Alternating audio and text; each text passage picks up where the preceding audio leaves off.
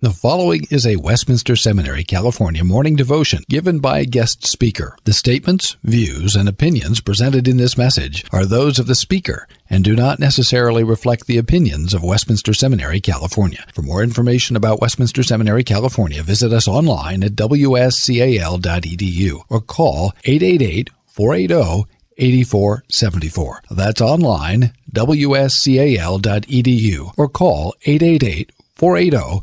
8474.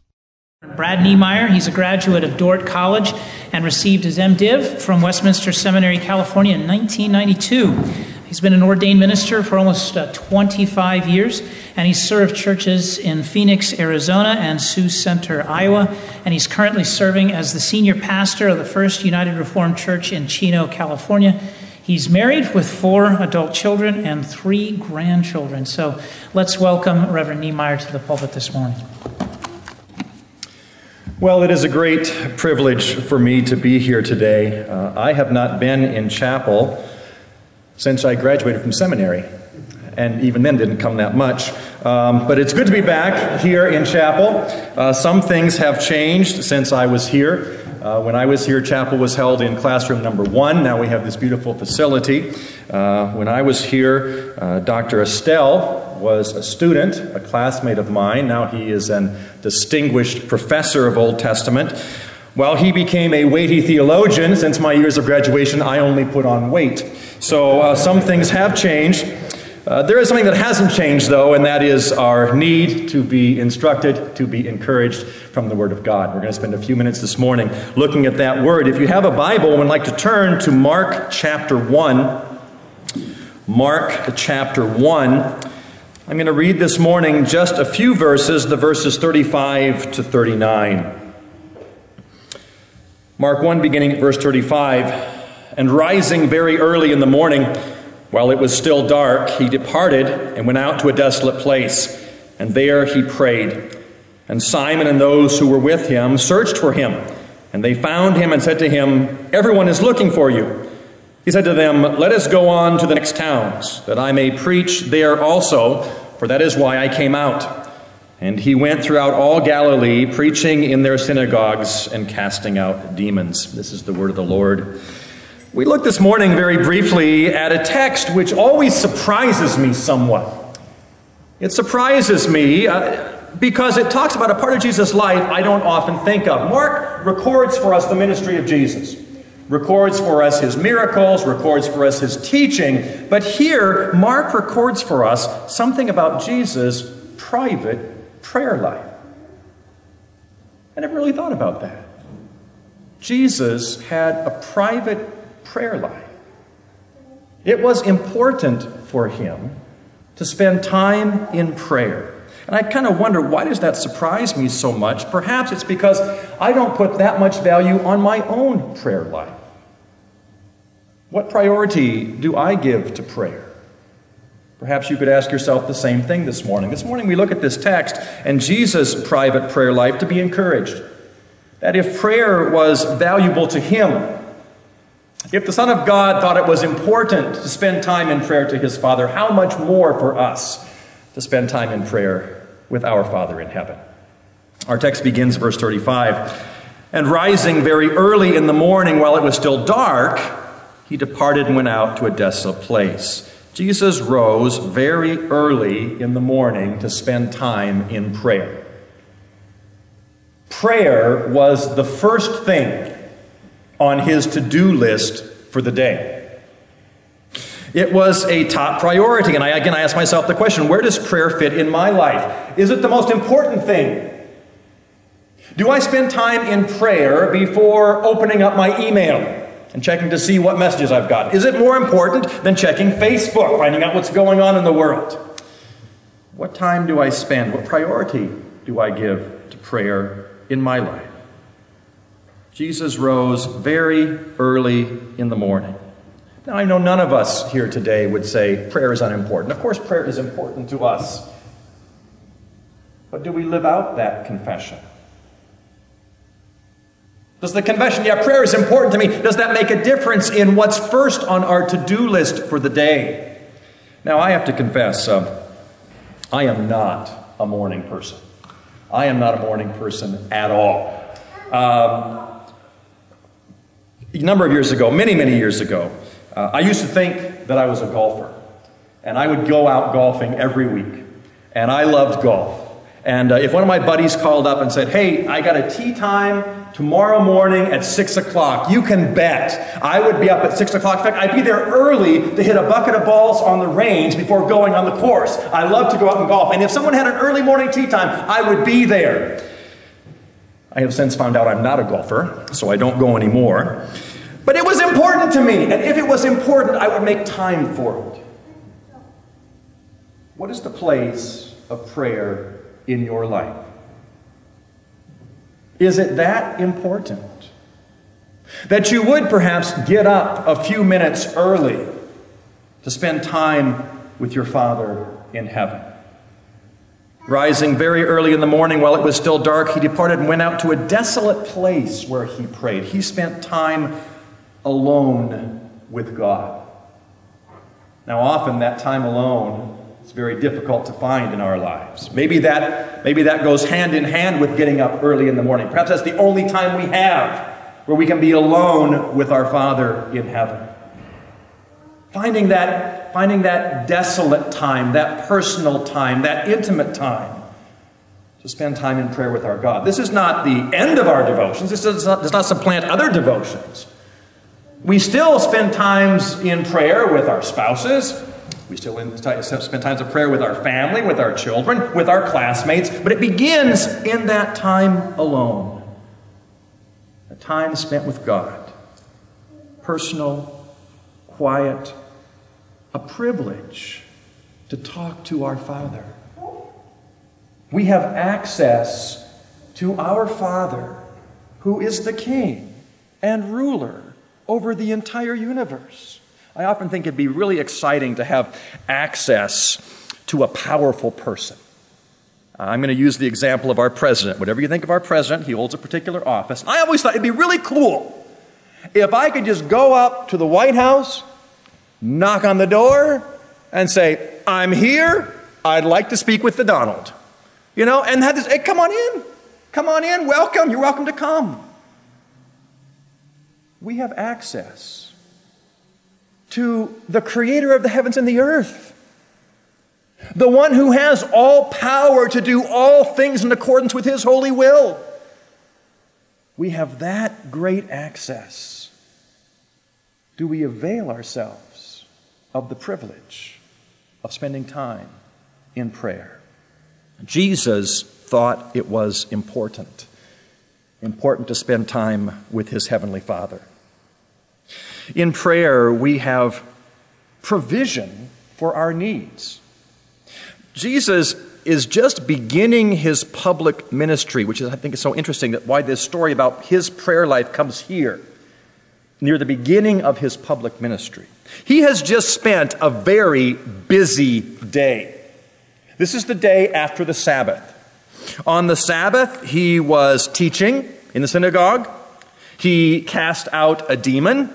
He healed someone with a fever. Jesus had a very, very busy day. And the next day, early in the morning, he gets up in his humanity so that he could have strength for his ministry. Simon comes to him and says, everyone's looking for you. He says, let's go on to the next town, that I may preach there also. That's why I came. In his humanity, needing strength, needing provision for the ministry God had given him to do. Those of you who are preparing for ministry in the Christian church will need that same strength. We do not do our work in our own strength. Those of you who have entered the pulpit know that we in ourselves have nothing to say, but God has everything to say. And we pray that he might use us, he might guide us, he might direct us. We might faithfully bring his word to his people. We rely on him in prayer. Strength for our ministry, strength for preparing for Bible studies, preparing for pastoral care, for the hospitality you will do, all of those things. Needing the strength of God. We get so weak, we get so frail, and yet we turn to God and he does strengthen us and encourage us for the ministry He calls us to. Prayers for wisdom. Helping us not only in our vocation, in our calling as ministers of the Word or elders in the church, but helping us in our homes. Helping us as husbands to lovingly and caringly lead our wives and our families. Helping us as wives to come alongside our husbands, to encourage them. We need that wisdom from God and strength for the task He's given to us. Prayer is a reminder of our dependence on God. That we are weak, that we are frail, that in ourselves there's nothing we can do. We're dependent every day on God for life and health and strength and even the breath that we take. It's like a child coming to his father. When my kids were little, I had my study in the home. I still have my study in the home. And the rule was when the door was closed, other people had to stay out. If my door was closed and someone wanted to stop, no, I'm busy studying at this point. But the kids could walk in anytime. They had free access. And whenever they wanted to, something exciting happened, something at school or just playing with their brother or sister, they could come in the study and they would hop on my lap and I'd listen to what they had to say. Now, I hope it's not degrading to use this language. But in many ways, we can hop on our Father's lap. And there is a sense of comfort and a sense of assurance that our Father in heaven hears our prayers, cares for our needs. What's important to you? The Greek test from Dr. Ba, you're sure you're going to pass, but are you really, really sure? You have to spend time in prayer, and we come to our Father and ask for those things. The life of prayer guards against independence, thinking we are in control. Prayer is important. It should be done early in the morning. That's private time, alone time with God. It is provision for ministry, and I want to be eminently practical today. I'm not a very theoretical guy. I'm just a regular old minister, a very practical guy. How do we pray? Okay, we agree it's important. We agree it's valuable. It gives us strength. How is it we pray? Well, I'm not going to tell you anything you haven't heard before. There are many wonderful patterns for prayer. I have found one of the most helpful patterns for prayer in my ministry is the pattern of adoration, confession, thanksgiving, and supplication. How do we pray? What do we pray for? We begin by adoring God, adoring Him simply for who He is. Now, that's not necessarily easy. What do we bring to God? What do we highlight about who He is? Those of you familiar with the confessions of the church, particularly the Belgic Confession, God is a single, simple, spiritual being. He is eternal, incomprehensible, invisible, unchangeable, infinite, almighty, completely wise, just, and good, and the overflowing source of all good. Pick any of those, and thank God for that. Praise Him for who He is. He is infinite. My mind can't begin to comprehend infinity, and it's God's very nature. He is incomprehensible, beyond my understanding, yet He allows me to come to Him. He is eternal. He is almighty. He is wise, just, good, merciful, compassionate, loving, long-suffering. We praise God simply for who He is, adoring Him as a wonderful God. We confess our sins to Him. We confess that He is God and we are not. He is great. He is infallible. We are fallible. We are fallen. And while we don't want to have a morbid introspection of our sin, there is something valuable about confessing specific sin to God. I know it's very easy to conclude our prayers and forgive us all our sins, Jesus' sake, amen. But there's something valuable to specifically asking God to forgive us for specific, particular sins. When we recognize the sin that still dwells in us, it highlights for us the grace of God. That in spite of the fact I still do these things and I still stand in need of His forgiveness, He in His grace and mercy have chosen me to be His own. Again, not a morbid introspection, but a recognition of what our sin is as it drives us to see all the more glorious the grace of God and what He has done for us. Adoration, confession, thanksgiving. Thanksgiving for all the gifts that God gives to us. He has been faithful to us in the past. He continues to provide for us in the present. We thank Him for all things physical. You know, I drove through the new apartments over there. Wow! Have you got something to be thankful for?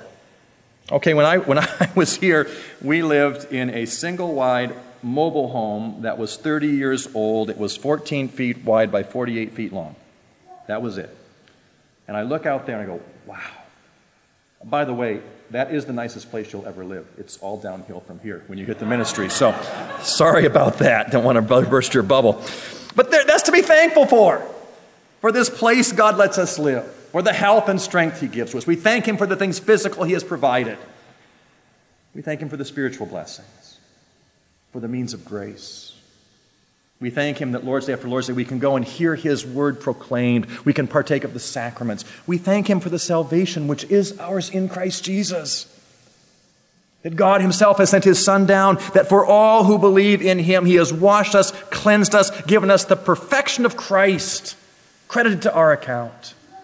We thank God for the gift of salvation. We thank Him for all things physical, all things spiritual. Adoration, confession, thanksgiving, and then finally supplication. This is often where we want to begin. God, this is what I want, and I want you to do this and this and this and this and this. But there's something appropriate about first adoring God for who He is. In light of that, confessing who we are and our need for Him, recognizing all He has given to us already. And then we come with our supplication. Then we come with our request. We begin by praying on behalf of others. We pray for God's blessing upon our spouses, upon our children, upon our classmates, upon our professors. We pray for others first, our supplications for them. And after expressing all those concerns for those in our circle of influence, then finally we get around and, oh, Lord God, now let me express my needs to you. And oftentimes that puts our petitions in the proper context. Seeing all that God has done, seeing all of His glory, what He has already given to us. Now I say, Lord God, I need so little. My list, which seems so long at the beginning of this prayer, You've provided so much. Just please continue to care for me day by day. Adoration, confession, thanksgiving, supplication. Prayer was important to Jesus. It was the first thing He did very early in the morning. Went out while it was still dark, finding a desolate place, and He prayed to His Father that He might be strengthened for ministry. If prayer was important to Christ, how much more shouldn't prayer be important to us? I'm not here to give you a guilt trip. I'm here to challenge you to ask that question. What is the priority of prayer in my life? Is it something I would put aside my regular time for so I can spend time in prayer? I used to think, how could you spend more than 2 or 3 minutes praying to God every day? But when you begin to pray in this pattern of adoration and confession and thanksgiving and supplication, you will need to get up earlier. You will need to carve out more time, more precious time to spend with your Father. Oh, it is my prayer for you that prayer might continue or become a priority in your life. The beautiful thing is, if it has not been a priority, we ask God to forgive us for that. God, forgive me for not making this time with you a priority in my life. Wash away that sin, cleanse me from that sin, and give me a desire to follow in your way. And God surely will give us the desire of our heart when it matches the desire of His heart, that we spend time with Him in prayer. Oh, may God bless us by His Word, by His Spirit, to enjoy a close fellowship, a regular time of prayer with our Father in heaven. Let us pray together. Lord our God, we thank You and we praise You for Your holy word, a word that encourages us, a word that instructs us. We praise You, O God, for who You are. You are infinite, You are almighty. You are just, You are merciful, You are compassionate. You can do all things in accordance with your holy will. Lord God, in light of your greatness, we see our own insufficiency all the more clearly. Forgive us for thinking that we are in charge. Lord God, forgive us for our sins, for our iniquities, for our pride, for our lust, for our greed, for all of these things, O God. Wash us and cleanse us in the blood of Jesus Christ. We thank you for the avenue of prayer by which we can come to you any time, day or night, and you are ready to hear us. We can come to you alone in our personal time and with our spouses and with our families and with our classmates and those around us. Thank you, O God, for this glorious avenue. Thank you for the beauty of this day and the beauty of this place. We ask, O God, you would bless those who are on the staff here, those who are professors here, that they might do their task well. Help us to learn well the truth they are bringing to us. Bless our families, bless those around us. Help us, O God, to live every day in the light of the glorious grace we have in your Son, Jesus Christ. Will you use us? Will you strengthen us? And will you hear our prayer for Jesus' sake? Amen. Copyright 2018, Westminster Seminary, California. All rights reserved. You are permitted to reproduce and distribute this material in any format, provided that you do not alter the wording in any way, and that you do not charge a fee beyond the cost of reproduction. For web posting, a link to this document on our website is preferred.